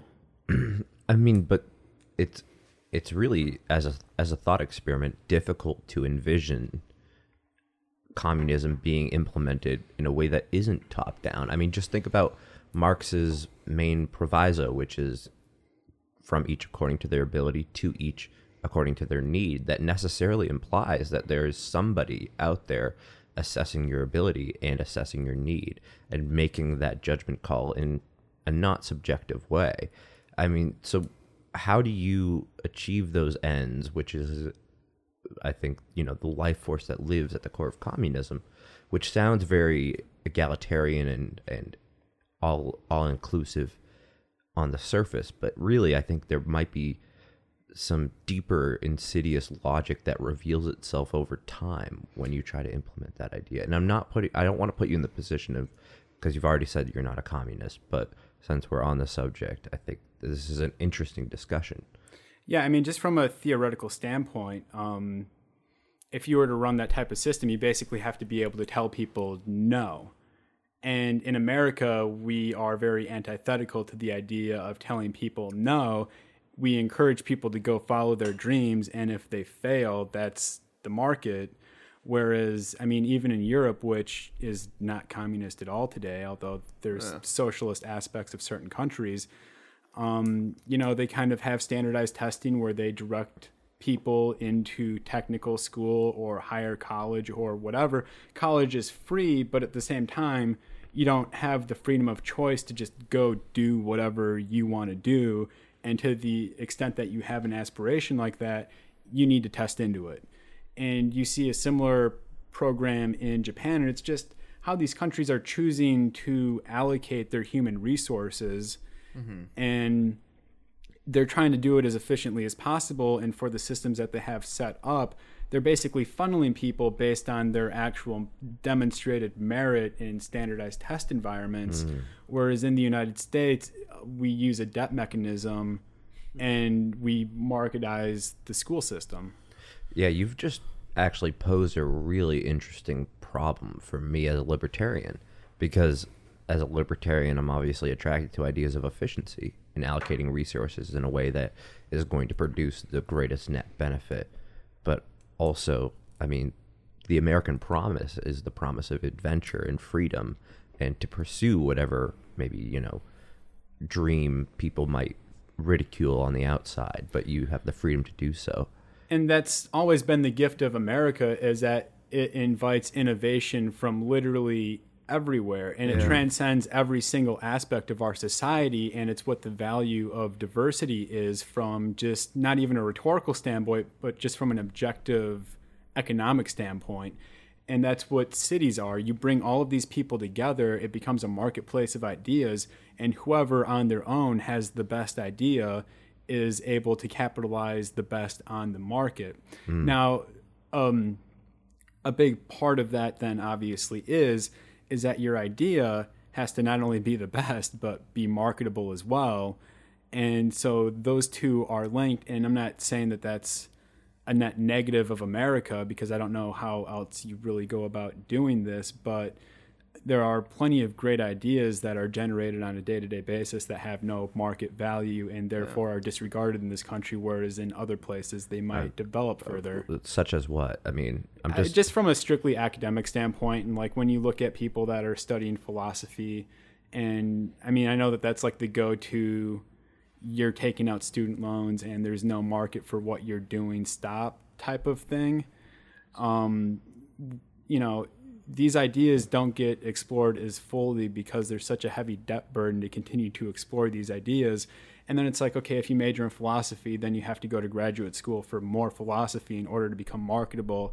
And then at that point, your only marketable skill is to be a philosophy major, which then just teaches more philosophy majors that have to go through the same thing that you just went through. And you're at the peak of your career, and, whatever grants exist for your research, great. But not everyone can work as a, philosopher. Not everyone can just muse and write for a living. And not everyone should. And not everyone should. So, for the United States and the way that we run things, we just have the market speak for us, and we don't necessarily need to assign judgment to anything because the market speaks and the market rewards. Yeah. And if the market rewards, you're therefore successful. The market doesn't generally reward philosophy majors, therefore they're not successful. And I didn't mean to start a conversation about student debt in America, but I mean, you're basically land right at that conversation. Yeah, and I hear you, and I also think there's a fundamental difference between Marxism and free market capitalism with the respect of free market capitalism sort of creates a forced altruism, I guess, where you can't really give someone something, you can't sell someone something unless they want it. So you have to be offering something that they want it, but at the same time, it also allows products to enter the market where you might not know that you want it until you've seen it, like the cell phone, which I don't think would have necessarily come about under a communist regime. But I did want to ask you about this. It sounds like everything that you've described with Marxism would require heavy isolationism, because you wouldn't heavy isolationism with a singular country, because it would require both a really zero gain immigration system, as well as you would have to contain all of the resources within. So I don't understand how. Am I wrong there? Well, you have sort of this divergence within communism that we've seen play out over the last 40 years or so, where the United States was heavily concerned about communism from the end of World War II or World War I, but really more so World War II, in that the Soviet Union, because it's communism and operating under the way that you just described, is basically isolating all of these areas from U.S. Economic penetration. And the goal of the United States, since before it was even a country, was how to expand our ability to trade with other countries. And so when you're a colonized land, okay, we need to throw off the British so that we can trade with the Dutch and the French. Okay. But we achieved that. We continue to try and expand our markets. And what you see in the Soviet Union is this country that largely is, we have all of the resources and all the people we need. We're closing ourselves off, and we're not participating in the global economy, which to the United States is like the most offensive thing that you can say from a foreign policy standpoint. Like, no, we would like to trade with Poland and Lithuania and all the rest of the Balkan countries. Sure. And that's what we're really all about. Now, the counter to that would be to look at what China has done in the last 20 to 30 years in terms of getting into the World Trade Organization, actively participating in trade, and still trying to distribute those resources along using heavy quotes, a communist sort of ideal. But the problem is that until you achieve an abundance of resources everywhere, your communist system is open to attack from capitalism. And so when you look at what currency is, as the thing that you exchange for goods and services and back, that if you're a communist country that's totally closed off to the outside world, the outside capitalism can tank your economy just through inflating the value of the goods that you need in your society, which is what happened in the Soviet Union, because we convinced them that they needed nuclear weapons that they were never going to use, got them to pay for it all during this internalized economy, and it sunk the whole system. Okay, they didn't need to import. The stuff that they were manufacturing had to change, and they weren't able to review. China is as far as from communism that, I could think of. I think the reason for their success is mainly due to capitalism and the acceptance of capitalism. Is China totalitarian? Absolutely. Is it communist? It is not. I've always thought that they just really do whatever they want and then call it communism. Right, is what China does. But to answer your question about whether isolationism, being isolated would actually make it more functional, I think it would have the opposite effect. And the perfect example is Pol Pot's Khmer Rouge in Cambodia in the 70s. That was a clear example of a nation being isolated. It was not being intervened by any major powers, and it was a total failure. It was a catastrophe. Vietnam, which was another communist country, had to come in and invade. And Vietnam itself they got overrun by Vietnam, right? And Vietnam itself eventually also caved to capitalism, which we talked about way at the beginning of this podcast.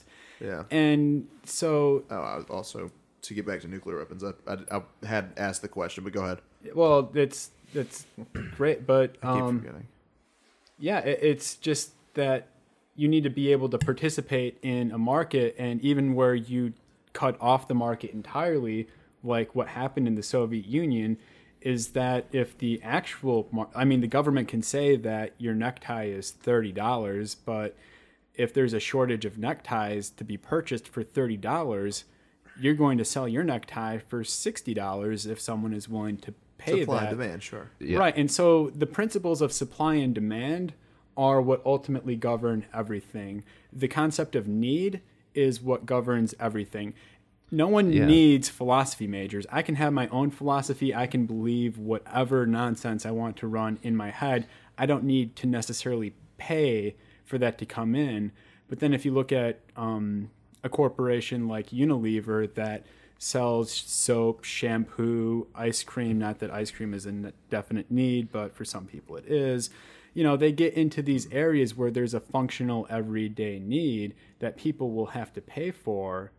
Yeah. And that's where you see a difference, and capitalism rewards that, whereas communism kind of, both things have social value, therefore pursue both things to the extent that the overarching bureaucracy, which Jake, you kind of mentioned earlier, would have to exist because you have to direct the flow of resources, right? Whatever form of government you have, just arbitrarily decides that. Now, you could conversely have, in theory, a democratic communist country, which I think is Bernie Sanders' ultimate dream scenario for the United States, where this bureaucracy that we refer to is the government, and we're electing our representatives to that bureaucracy, and then our elected officials are making these types of determinations in a free, transparent, democratic way.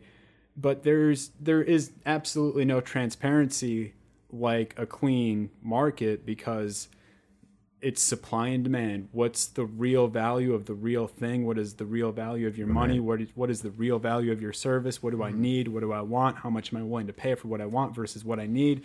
And that's just not addressed under communism. Right. I mean, this ties into like the Milton Friedman idea that economic freedom is inextricably, sewn into the fabric of ultimate freedom in liberty, in notion, like the idea that you have excludable wealth and labor, and that you can choose to allocate that how it is and enter in voluntary transactions is tied to the just most basic baseline bedrock notions of freedom. And even beyond that, I mean, we're not at a point in society yet, although we're very close, but you can't actually monitor me 24/7 unless you assertively and aggressively want to do so. Now, I carry my phone in my pocket. Yeah, they're doing that right now. Yeah, well, I can turn my phone off and leave it at home and go do whatever I want, and you think I'm at home as long as I'm okay leaving my house without my phone. So we're not there yet, but we are getting damn close to where you can actually have universal and continuous surveillance of every individual just as the state pleases. New York Times is doing something about China tracking people with DNA, and they're keeping stockpiles and records of DNA and whatever, but that's a whole different subject. I did want to get back to, and this is why I asked earlier, I wanted to ask you about the proliferation of nuclear weapons and how it has, in some regard, actually brought peace because of mutually assured destruction. There's been articles written, and one of them involves. We also never really talked about what you liked about the Iran deal, but that's a different thing. Hold on. Yeah. I'm going to propose that we take a quick break. Can we do it second right that after, motion? right after this?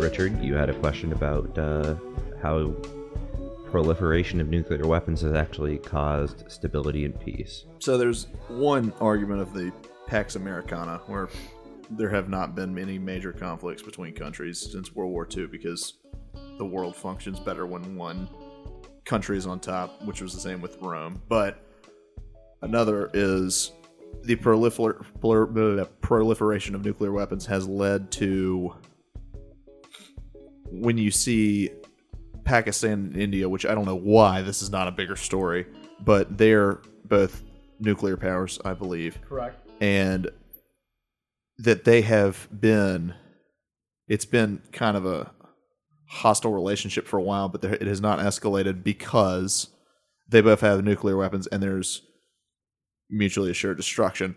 So nuclear weapons have actually led to a standstill between the countries. So do you think that there's an argument to be made, and you mentioned Iran, even if everything in the nuclear deal came about and they de-escalated, whatever, they're not going to unlearn what they already learned. So eventually they will be able to build a nuclear weapon. So I guess my question is, where do you think that plays?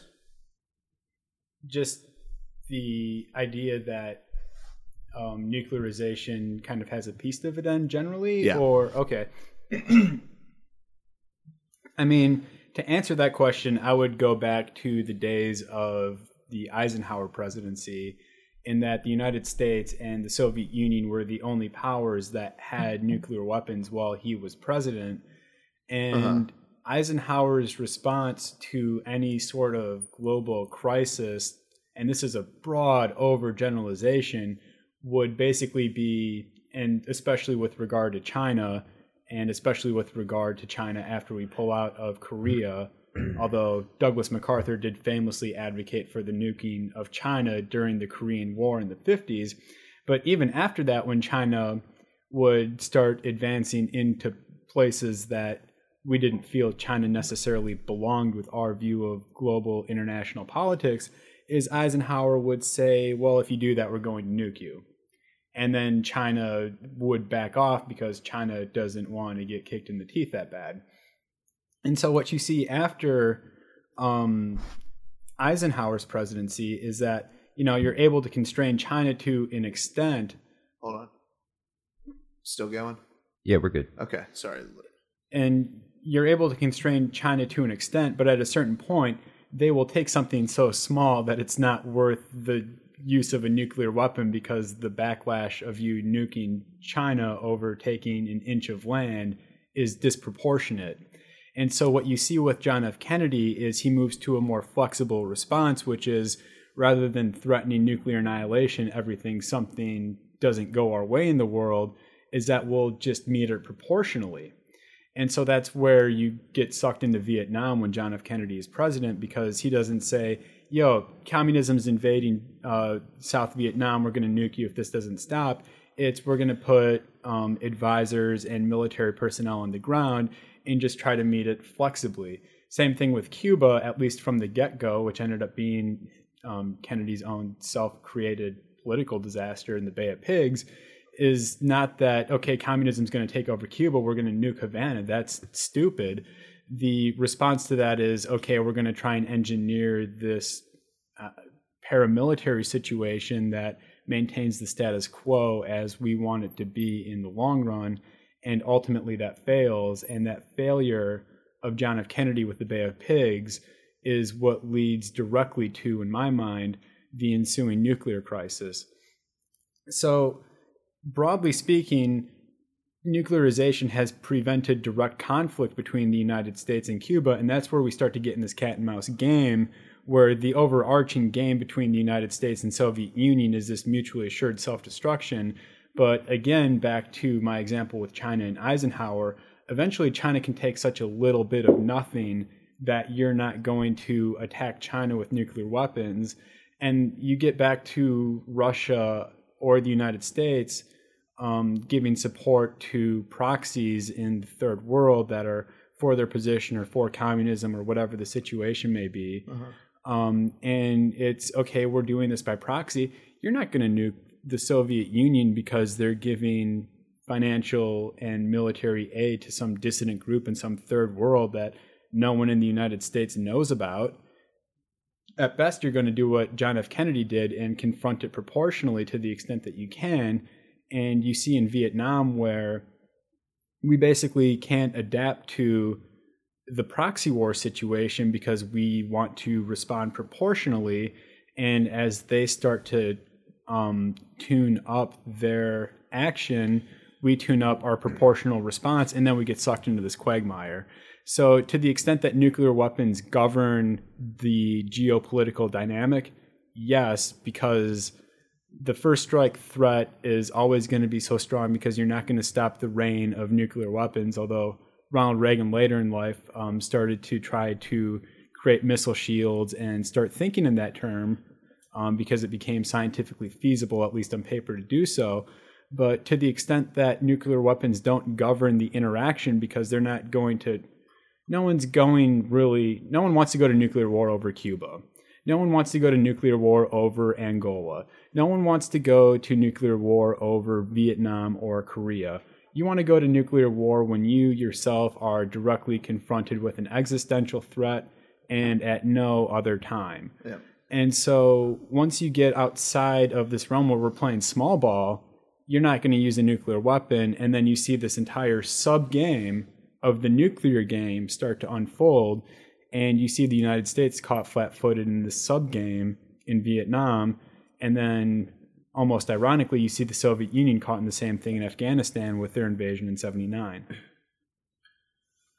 That I got what I wanted. Right. I don't The only follow-up question I have to this is then how do you deal with radicalism? Because it seems that when you're talking about heads of states, reasonable minds tend to disagree, and yet they all agree that nuclear proliferation, like the mutual destruction, is not something that you want. But what if you get something like Al Qaeda or ISIS, or even, think back, even if Hitler had nuclear weapons even before the war started, I don't think that would have prevented him from, using them in a preemptive strike.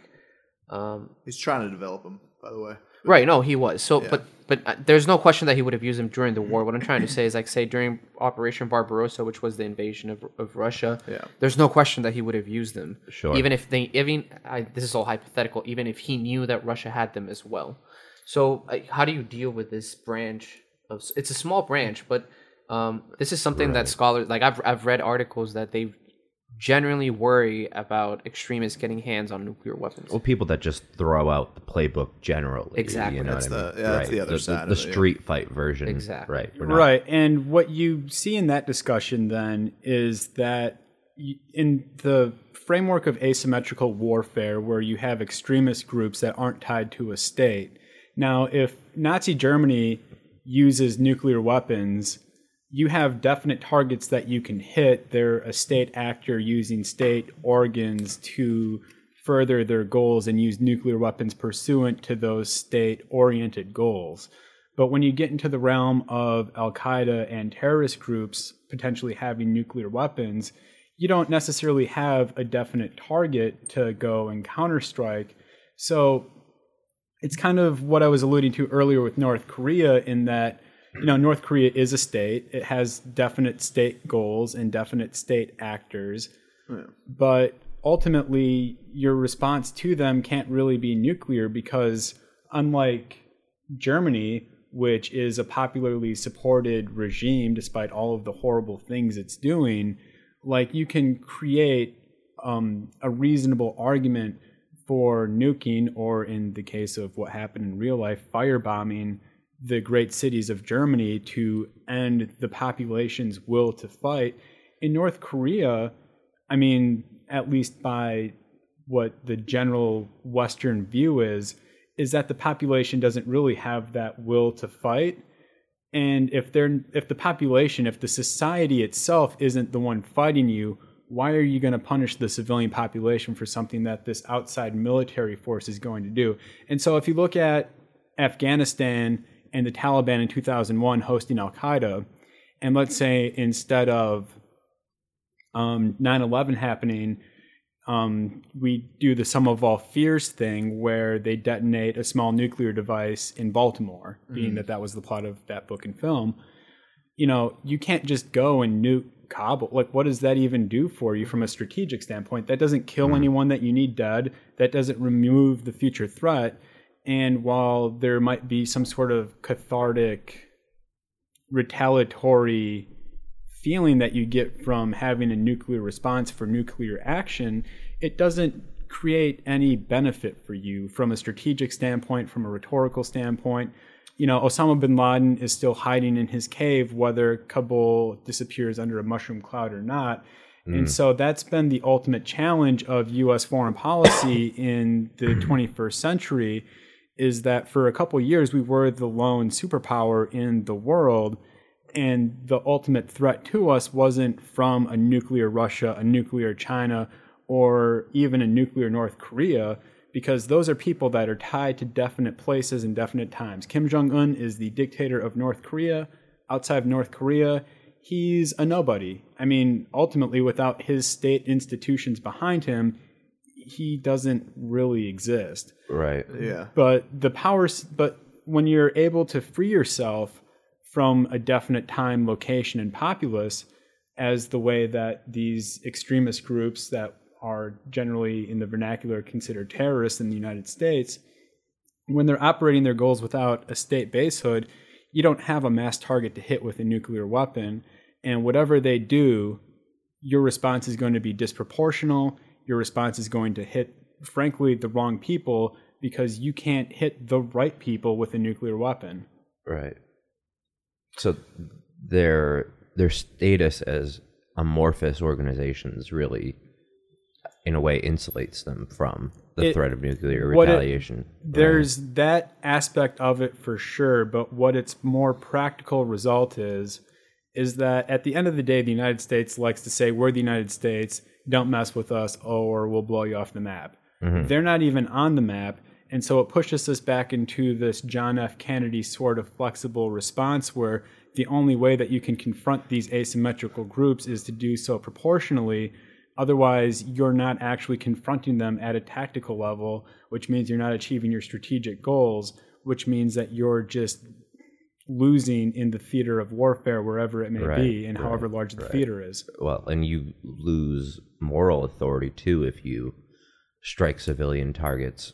And the flip side of that too is, a lot of what dictates international law, and I'm not an international law specialist, and I didn't come here to have a necessarily legal discussion. Sure. But a lot of it is based off of what the community of states views and accepts as acceptable behavior. And if the United States is going to use a nuclear weapon in response to, say, a terrorist attack, whether that terrorist attack has a nuclear device or not involved, and then you go back to what is Russia going to do when Russia sees an opportunity where, Russia was attacked with some type of nuclear device in a similar terrorist attack. Russia's then going to apply its nuclear power to its situations. And so if you take a real-life example of what's happened in Russian history recently with Chechnya, where there was a base of what the Russian government called terrorists in Chechnya, some people might call them freedom fighters, depending on which side of that whole debate that you're on. If you have the Chechens attack you in Moscow with asymmetrical warfare, be it blowing up a subway train, or let's say they detonate a nuclear device somewhere within Russia, and Russia detonates a nuclear bomb in Grozny in Chechnya, the biggest city in Chechnya, after the United States uses nuclear weapons to respond to a 9/11-like event, all the United States can do if Russia acts similarly is basically shrug and say, yeah, that's how the game works now. And so once you use nuclear weapons like that, you change the strategic calculation on what using nuclear weapons even is, and you fundamentally alter the math that goes into these decisions. Wow. It almost seems like terminology plays a big role in this. Like you mentioned with Chechnya, they're either terrorists or freedom fighters. We had there's a similar wordplay going on in countries like where I'm from, Colombia. Yeah, you have the FARC. Right. Whether the left and right wing guerrillas are terrorists or they're simply a guerrilla fighting. The word you use plays a lot. 15 years ago, the North Korean regime was referred to as part of the axis of evil. You want to nuke evil out of this world. So according to you, Tom, what would be the correct terminology in referring to the North Korean regime, the North Korean leader, because I think that has repercussions and consequences moving forward. Sure, and that kind of gets into how you even theoretically view the world. So within this study of international relations, there's multiple schools of thought, one of which would be a constructivist school of thought where, everything that happens within international relations is kind of a social construct between states and people, versus a realist approach, which, more strictly applies the mathematics of game theory to these international situations to develop your idea of what people are playing for in terms of payoffs from their policies. And I personally have always fallen more into the realist school of thought, probably because of my education, which was heavily grounded in figuring out what game theory is and how to apply it in the widest array of situations that you can imagine. Mm-hmm. And so as a realist, when I look at the world, I don't view North Korea as objectively evil or good. I don't necessarily I do view Nazism as evil, for lack of a better word. Jake disagrees with you, but what are liberals for? I've been waiting for that one. And I mean liberals in the term of international relations, not in political liberals. Sure, and to an extent, liberalism tends to fall more within a realist view, at least classical liberalism, because you're basically looking at the market. I consider myself, yeah. The market dictates outcomes. Whatever people are willing to put into the market to get their expected return out of the market, it's almost like I almost view the theories of liberalism, and I'm sure some scholar could totally take me to school on this, but basically that liberalism is kind of realism stripped of the mathematical principles of what's underpinning what's going on. In that, well, I think we're missing a bit of a philosophical component of this. If we think about like the Lockean view of natural rights, that's intrinsically part of classical liberalism too. It is part of classical liberalism, but I would view your integration of that set of ideas into international relations as constructivist, because what he's talking about is the social construct that has developed through the course of human history, and then you're interacting within that social construct to develop international relations, whereas the hardest realist we've had in this last century in the United States, at least, was Henry Kissinger. And Henry Kissinger didn't care about history. He cared about what is the situation today and how can I manipulate that situation today to get the outcome that I want in the future versus what I know you're expecting to get out of it. All right, but does that preclude the idea of commenting on human rights abuses in the state of North Korea without becoming a constructivist? So, there's no realism approach to commenting on human rights abuses? Well, is this not just moral relativism then? It's moral relativism, but within the view of the United States looking outward. At least on its rhetorical surface, the United States is all people are free to pursue whatever they want to do, so on and so forth. And so for us, there's rhetorical value in people being free from political persecution or any other human rights violations, because if you can eliminate those types of persecutions, you're more likely to open up a free market society. And as I mentioned earlier, with that always being the overarching goal of the United States, just from a strictly realist standpoint, it's in the actual interest of the United States to create and develop societies abroad that don't commit human rights violations. And I'd further add to that, as I look at the world, whether it's North Korea, Iran, Syria, any other country that you want to name, where you see human rights violations, you see weakness in the capability of that government. And it's not that the government is incapable of extracting these punishments on the population. It's that there's something that's happening within that society that's flawed, where the government in this state is trying to exert some undue intimidation in order to keep itself in control of the status quo. And to the extent that that's true, what North Korea is doing to its population, just for the easiest example, is because Kim Jong-un is scared of his population, is how you would read this from the outside. And therefore, he's persecuting his population to keep them down, to make sure that they're not a threat to his power center. Right. But you brought up the idea of opening up like a market. So is it the case, in your opinion, then, that the United States has a vested interest in human rights abuses abroad insofar as we can open up new channels of market or economic activities? Is that always looming in the background? It's always looming in the background, but it's not necessarily the governing principle. For example, if you look at Saudi Arabia, the economy of Saudi Arabia is largely built on the oil industry and the dividends that the oil industry builds economically. Now, in order to run an oil well, in order to extract oil and move it to the port and ship it overseas and sell it, it's not an activity that takes a lot of human resources to do, and especially in our days of growing automation, it takes less and less people to extract oil or any type of raw resource. And then the government of Saudi Arabia, in its revenue generation through the oil industries, isn't actually dependent on its people at all.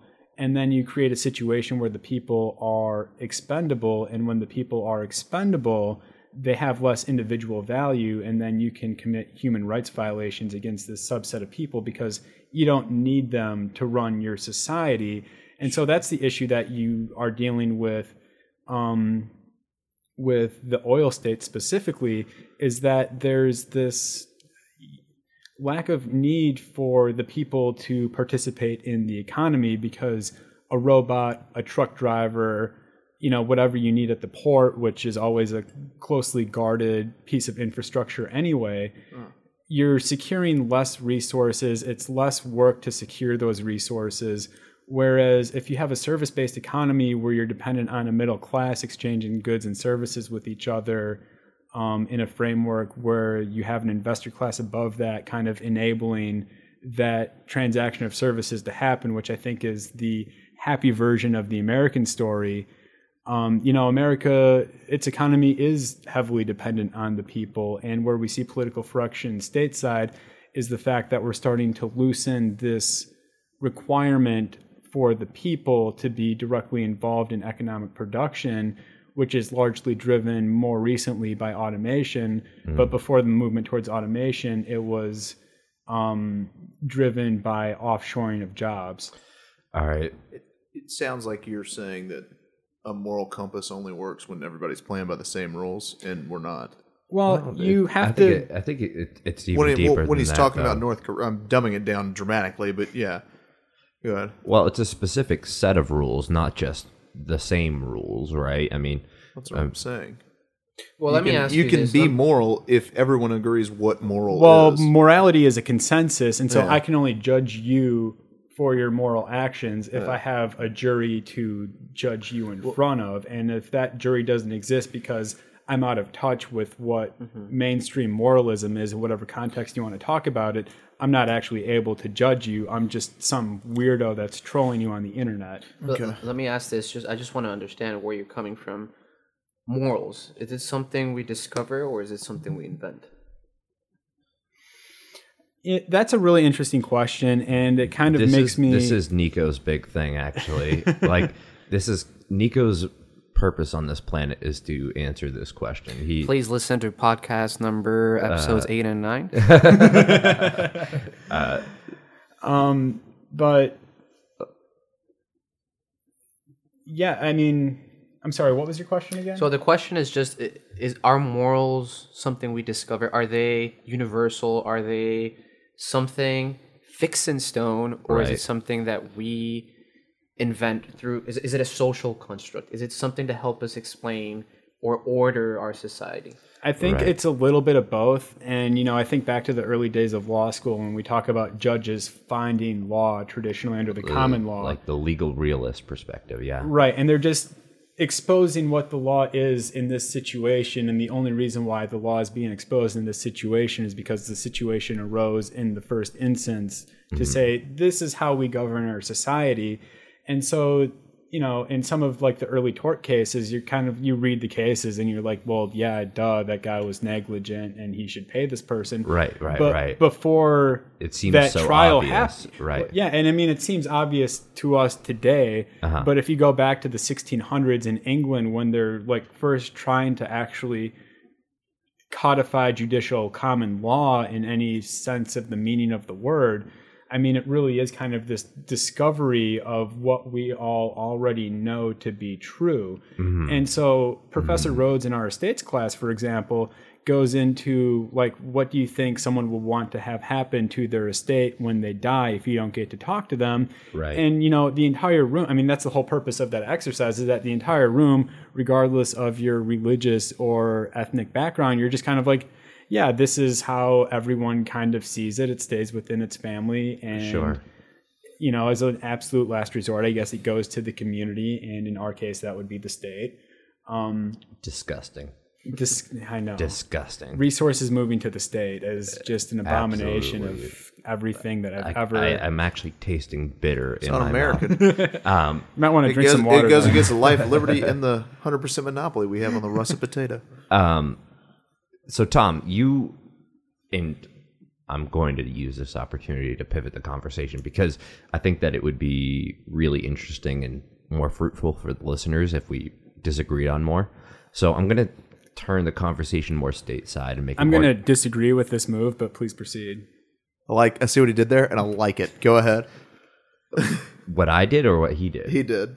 Oh. You said you wanted to disagree. and he disagreed. The joke is always funnier when you have to explain it. Continue, Jake. That's why procedural jokes are always so great. Yeah, this one landed perfectly. Yeah. Anyway. To everyone in the room but you. So, And our dozens of listeners out there. All 12 of them. Yeah. We're listening. don't degrade our listeners. I love our listeners. We have... I'm one of our listeners. Here's the shout out to Dusseldorf. I love our listeners. Anyway, so I want to make the conversation more political philosophy based because I think that that's a really rich area, and I want to make it more domestic. So you had brought up this concept of automation, and I know that Nico, you had asked us in the group, like in the pre-show group text leading up to this, about Andrew Yang and his idea of universal basic income. Milton Friedman actually had a pretty similar idea about a negative income tax, and I wonder if you had any thoughts on that, Tom, and what our economy might look like moving forward. That's really difficult to assess at this point in time because I think that it's apparent to a lot of people that we're sort of reaching this point in our politics where there's going to be some type of break from what we understand to be the status quo one way or another. And, I've seen projections that automation may cause unemployment rates as high as 40% in our lifetime in this country. And, traditionally, when you're looking at a government trying to regulate unemployment, it wants to keep unemployment under 5%, and about 2.5% is the magic number that you tend to aim for. Huh. I've heard 4, but okay. And that all depends on what exactly your economy is trying to do. If you have a more labor-based economy where you're not developing skilled labor, you want more slack in that economy because it creates more opportunity for people to freely engage in unskilled labor. But at the same time, if you have a society that's based largely on financial services, you want your people in the game and participating. So as we look forward, we're going to probably want to lower our unemployment rate to the extent that we can for the sake of providing more services. The more people you have employed offering services, not that labor isn't its own service, but it's clearly distinguishable from a financial analyst. Sure. But part of that paradox is that not everyone can work as a financial analyst intellectually or even with the market sustaining that. There's just such a broad competition for those services. And at the same time, those services are actually being diminished by automation and computer programs that, you think of stock trading, for example. It used to be that you needed a pit of floor traders to transact the entire U.S. economy in the stock exchange. Right. And now a lot of these transactions are completely automated, where we end up seeing these micro crashes in the market that rebound almost immediately because, there's this panic sell-off in these computer programs, recognize it, sell into it, and then the market sinks to a certain extent, and then the programs recognize the opportunity to buy back into the market, and then they buy back in at this lower price.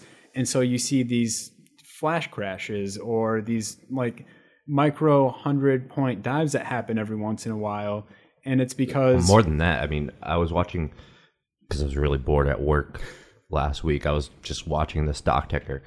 And for about like a fourth of a second, the market crashed like 300 points. And then it immediately went back up. And that's partly due to this like fiber optic line that we've drawn between the Chicago Trade Mercantile Exchange and the New York Stock Exchange. I mean, you're right about that. So continue. Yeah. And so obviously the entire world is in competition with ourselves and each other. That's kind of what international capitalism has brought. And that's not necessarily a bad thing, but as a society, if we want to look at ourselves as the United States as one society that's trying to push forward kind of together, it's how do we extract the best outcome for our country, and then how do we distribute that outcome amongst our population. And so it might be that the best thing for our country against the rest of the world is to have an artificial intelligence device of some variety that governs our economic decisions in real time. That's just a completely objective view. But if you're displacing everyone that would have been doing that job previously, then how do you take care of these people? And we talked about earlier sort of how the market rewards, the ideas that are needed with regard to like a philosophy major. No one needs a philosophy major, but people need toothpaste. And if you have these people that aren't needed or don't have economic value, I think the central question that we have moving forward is whether or not these people are purely expendable, or whether or not we're going to try to support them and create some sort of social welfare net, so to speak, in order to make sure that these people don't fall too far. And a good historical analog to this would be the Irish potato famines, where, as it turns out, if you have access to potatoes and you have access to milk, you can sustain a human person forever on those two ingredients. And so that's basically... I'm proof of that, yeah. So in the 17 and 1800s, the country of Ireland just gives everyone potatoes and cows and says, you do your own thing. And you see these giant shifts in population over time because the price of food is... anyone can just grow potatoes in their backyard. It's not that hard. And as long as you can then get milk somehow... food is essentially free, and you see an experiment of what happens when everyone is basically on a free ride, and your land can only sustain so many people based off of whatever agricultural technology you have available to you. And so they ended up having these tremendous food shortages because the population would expand in an uncontrolled fashion, because I can keep supplying for my own, therefore I'll keep expanding until I can't. Not that that's even a conscious decision that anyone's making, but when you're comfortable, even from a business standpoint, if you're comfortable, you invest into what you're already doing to expand your growth into the market. And I think that that's just a natural governing principle of human nature. And so when you look at it that way, you had these calamitous famines in Ireland throughout time because food was cheap. Anyone could create food, and therefore anyone could create and sustain life until you reach this breaking point where it was no longer possible to do so. And that's, a very simplified version of it, because the British Crown was also interfering in Irish policies throughout this time. And I don't even have the intellectual capacity right now to go into all of that, but I mean, from just a baseline standpoint, you kind of have this tension in modern times of we have a planet with almost 7-8 billion people on it now, which even 50, 60 years ago, which is in living memory, is almost unfathomable. Mm-hmm. And we're creating these opportunities where it's possible to sustain this much life, but we start to have questions of should we be looking at population control and what is the relative value of life? Well, you mentioned earlier that liberalism is oversimplified, but it's realism stripped of its mathematical component. So we've seen that happen already with the one-child policy in China, because they knew that something like the Irish famine could, happen again in Chinese soil. Sure. So in a totalitarian regime like China, it's a viable option, but you can't implement that policy in a democratic state like the United States. Well, I think that an overarching issue globally, and not even necessarily specific to the United States, is that you have too many people for what is on the planet.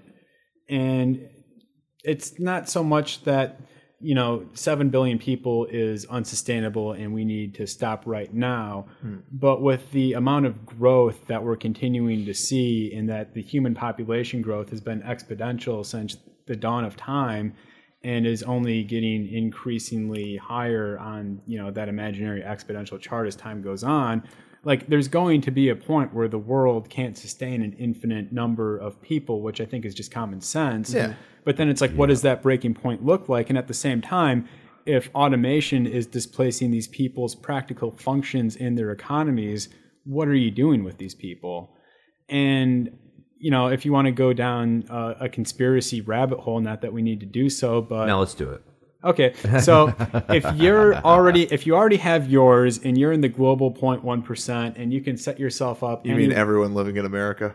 Nope. I mean even the global 1% of America. Yeah. Is that you can put yourself wherever you can create... the global 1% of America, what does that mean? Well, I guess it's a conflation of several concepts, but you have... Seems like it, yeah. You have the global 1%, and Okay. I would...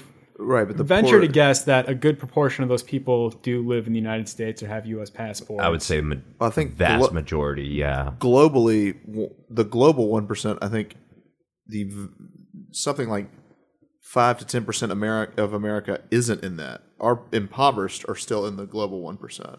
I mean, if Right. only because our population is so Anybody- small, but the income disparities are such that you have a class of people that they'll be able to afford to sustain themselves whatever the world looks like. And maybe it's in a fallout shelter out in the middle of West Virginia or whatever it is, but you can imagine a situation where global warming goes to its full extreme, creates these catastrophic disasters globally that decimates the global population in a way that hasn't been seen in the world since maybe the Spanish flu of the early 20th century, but to an extreme far more than that. And if these people in their whatever they need to live are in a situation where everything is automated and they don't need other people in order to sustain themselves, what's really the cost to them of writing out this horror show into what would be their better, brighter future of a depopulated planet for them to move back into? And by way of reference, I'll even ground this in historical times where you had an overpopulated Europe that was basically running as a huge lawless society, and then you introduce the plague into this medieval Europe, decimates the population. All of a sudden, every single human being is valuable just because they're there and they need the labor of these people, and thus is born the Renaissance. Are you arguing that global warming could be a human correction? Is that what you just kind of said? I did not hear him mention global warming once. You missed it. I probably missed it. You missed it, but go I ahead. missed it. I mean, at this point, the fact that the denial of global warming has been so sustained since it's been first identified, and the concept really was first identified in the 1890s by an academic in Switzerland who noticed carbon in the atmosphere was expanding through his study of it, and he didn't understand the concept at the time. Right, and he did say like, oh my gosh, global warming, but it was like the first scientific notification of there's an increased carbon in the atmosphere. And, you know, with Exxon's studies in the 1970s, which revealed that they knew that carbon was, that basically global warming as we understand it today, ExxonMobil had that understanding in the 70s, and yet policy has continued down the path that it's gone on. I don't think that there's necessarily a popular support for this. I don't think that everyone is necessarily conscious of it happening. I don't think everyone wants it to happen. But what's the it in this? We're talking about global warming. Yeah. Global warming just running off the make rails. Sure that we have our and pronouns straight. Or... And there's folks that, you know, yeah. I'll just leave that be. Yeah. Well, let me ask you this. So, global warming, whether you think it's real or not, or whether you think it's caused by human action or not, there's sound scientific data showing that there's change in our environment. Well, correct. Right. Sound changes. The lack, warmer. Yeah. Right. Yeah. But the whole debate is whether we're causing it or not. I'm just putting that aside for a while. Yeah, that's smart. So what I'm asking here is our lack of action just human error or human weakness, or is it a weakness of capitalism, the capitalist system? Or both. It's the conflation of the two, in that, I'm sorry, passing a bottle of whiskey across the table. I didn't want everyone to think I was having a stroke in the middle of this question. That was literally the most cumbersome hand gestures I've ever seen in my life. Like, do you want the book? Do you want the... No? Okay. Tom, you want some of this Glenfiddich? Yeah, why don't you? Yeah. You got the nice Tiffany glassware, too. Do you take it with water? No. All right. I should, but I don't. Okay. So I'm sorry, can we restart and have Nico rephrase the question? Just the basic premise of capitalism is just constant growth. Mm-hmm. So there's this pressure to grow, right? Right. Taking environmental measures slows that growth. So there's a clear resistance to taking action against, whatever is causing the change in the environment. Is that a side effect of capitalism in itself, or is that just a side effect of human nature? I'm going to say... I have an interesting... You go first. I'm going to say it's both. And I think that capitalism, generally speaking, is the best way to go about doing things in a world of limited resources, because it basically harnesses the predatory nature of human beings into an economically useful function. And it basically taps our, competitiveness in order to create a better outcome for ourselves individually. And I think that can create dividend benefits for other people that can then trade and expand your operations. And with regard to this global warming issue, I think that in the short term, the activities that are theoretically causing global warming, depending on what you exactly believe on it, just to make an objective statement, are profitable. And they are paying for people's retirements. They're paying for people's vacations. They are paying for people's clothes and spending, which in turn cycle back through the economy. And so if you're looking at how to fix this, you're necessarily looking at a non-capitalist solution, because capitalism, at least in my view, kind of is resting on the assumption that you can have infinite growth. But at the same time, capitalism only really is best, in my view, in an era where you have limited resources, because how do you distribute limited resources? Capitalism is a great mechanism for that. But you have this paradox then where you don't have infinite resources, and yet you're running this program that almost assumes that you have that capability. And so that's the logical paradox that we need to figure out as a society, both nationally and globally, is that what we're doing, over a long enough time horizon isn't sustainable. We can't grow the human population infinitely. We can't expand markets infinitely. There is a real cap that we will hit on this planet in terms of extracting resources, whether it's food, gold, oil, fish from the sea, whatever you want to call it. Like, if you had enough demand for salt, you could desalinize the entire ocean if you had a strong enough economic incentive to do so. There is nothing on this planet that we can't fully extract and distribute through a capitalist mechanism. And what it's actually doing is causing this phenomena, which is the destruction of the planet, which wasn't foreseen previously.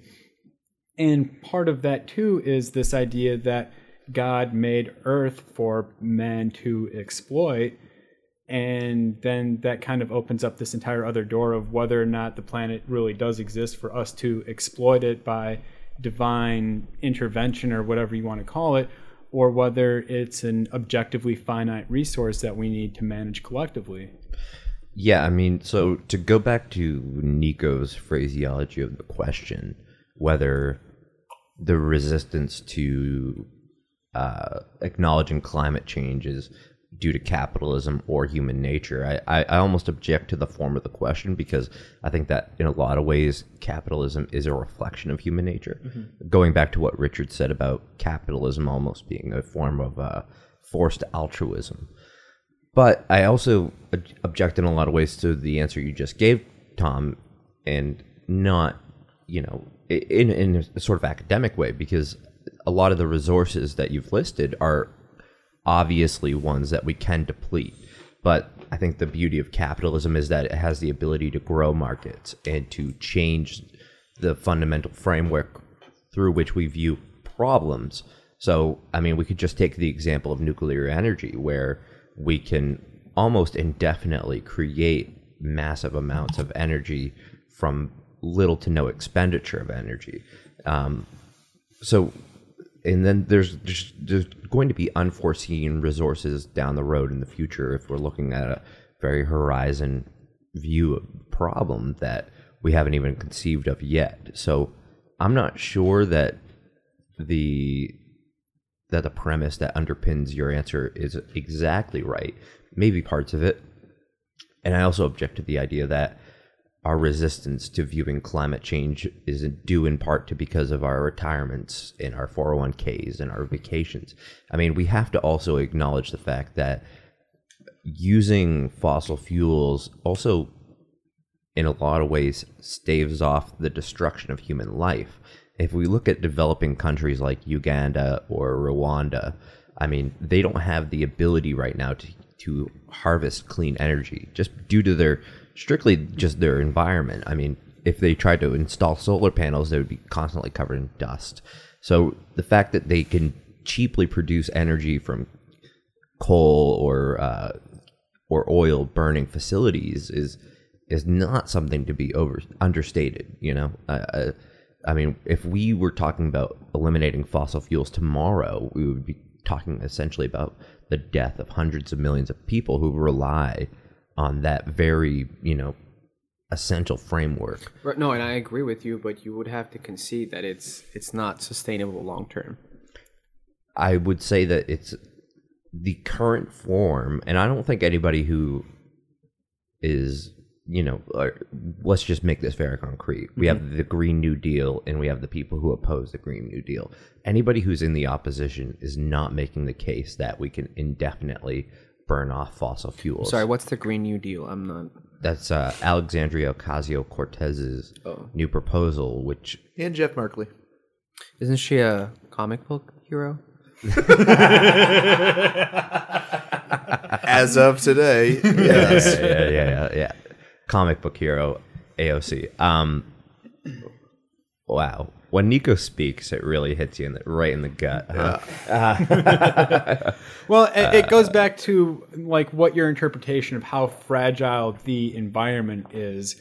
And I know that there's a very large movement towards discrediting scientific research these days for a variety of reasons. But there is... Wait, what specifically are you referring to? Let's not speak in generalities here.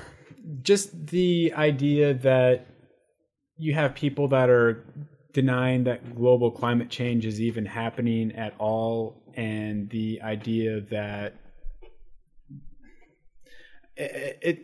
I don't have necessarily specific examples like right offhand, but you have the debate of the people that are using, hey, it snowed in Washington, D.C. today. There can't possibly be global warming because I can make a snowball in Washington, D.C. in March, versus the reality of the situation, which is that the global temperature as a whole is rising, and you have these facts that are being used for rhetorical value that they don't necessarily have to discredit the idea that global climate change is both a real thing and a real threat to humanity and our global economics. Right. I mean, I think that, but to be fair, there are okay, I would agree with you that there are definitely people that conflate weather events with climate. But I think that they are actually a small minority. To not strawman that side of the debate, I would say that people who are climate skeptics are open to the idea that the climate is changing and it's getting warmer, and or however you want to frame it, that there are more extremes. There's going to be colder colds and hotter hots. But they're of the mind that the jury is still out as to the extent that that's caused by humans and the extent to which we can reverse that course. Which is exactly the point I was trying to get to, actually, is that there's a new study out that shows that there is, and I'll just put it in the most objectively bland terms possible, that there is a coincidence of Christopher Columbus landing in the New World and genociding the indigenous populations for his various colonial reasons, and a global decline in temperature at that time. These are coincident events, which has led to the theory that Christopher Columbus and the Spaniards actually killed so many people in the New World that it caused the mini ice age of the early 16th century. And so if you believe... And ice cream sales cause murder. Wait, but he came... that Christopher Columbus killed so many indigenous Americans that... It caused the second ice age. Correct. So, That makes no sense to me. But actually, wow. No, this is all clicking. I get what you're... No. Now, I'm not the one that did the study. I'm not the one that is advocating, but I'm just saying that this is There's also a study that says coffee makes your life longer, and there's also a study that says coffee is the number one cause of heart attacks. Oh, that's what I was saying. I'm just saying. Right, and these false equivalencies of science is part of the issue that I ice referred cream to sales earlier. directly correlate with murder, too. Well, you know, everyone commits murder within 24 hours of drinking a glass of water. Should we outlaw water? I don't drink Yes. water. I've also never murdered anybody. Your point's proven. Here's my question. I want to make a joke about skin texture, but I shouldn't. Go ahead. Do it. So we can cut it if it lands wrong. Well, I'll wait. Go ahead. Make your joke. No, maybe if you drank more water, your skin would look better. Is it? Are you saying I have bad skin, or I'm just disgustingly pale?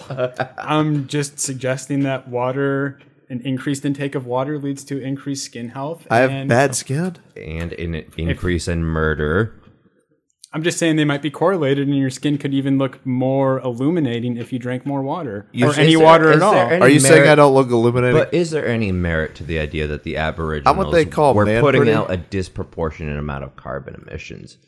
I'm just saying. I'm what they call man pretty. I don't mean to be a white supremacist, but they seem like they emit a lot of... The Shah of Iran once told me that I made him question his judgment on anti-Semitism, and it's because of this face. Let's not get into my water drinking habits. You're the one that brought them up. Wait, speaking of water, I have to piss. That's not how water works. All right, so what? All right, no, but I did want to. I did want to talk to you about this, and I don't really think Jake's going to care. what is that? They're sesame sticks. Although I do have to go to the same place he's going. All right, well, you can go when he comes back. Do you? Like every 2 days. I feel like there is some weird dynamic going on where both sides of the aisle are demonizing the scientific community in order to push their own agendas, and it's what you've described is very clear cut on the right. Wait, but hold on, Richard. How you both sides? So how is I'm getting there. Okay. What you've said is very clear cut with what the right is doing with global warming.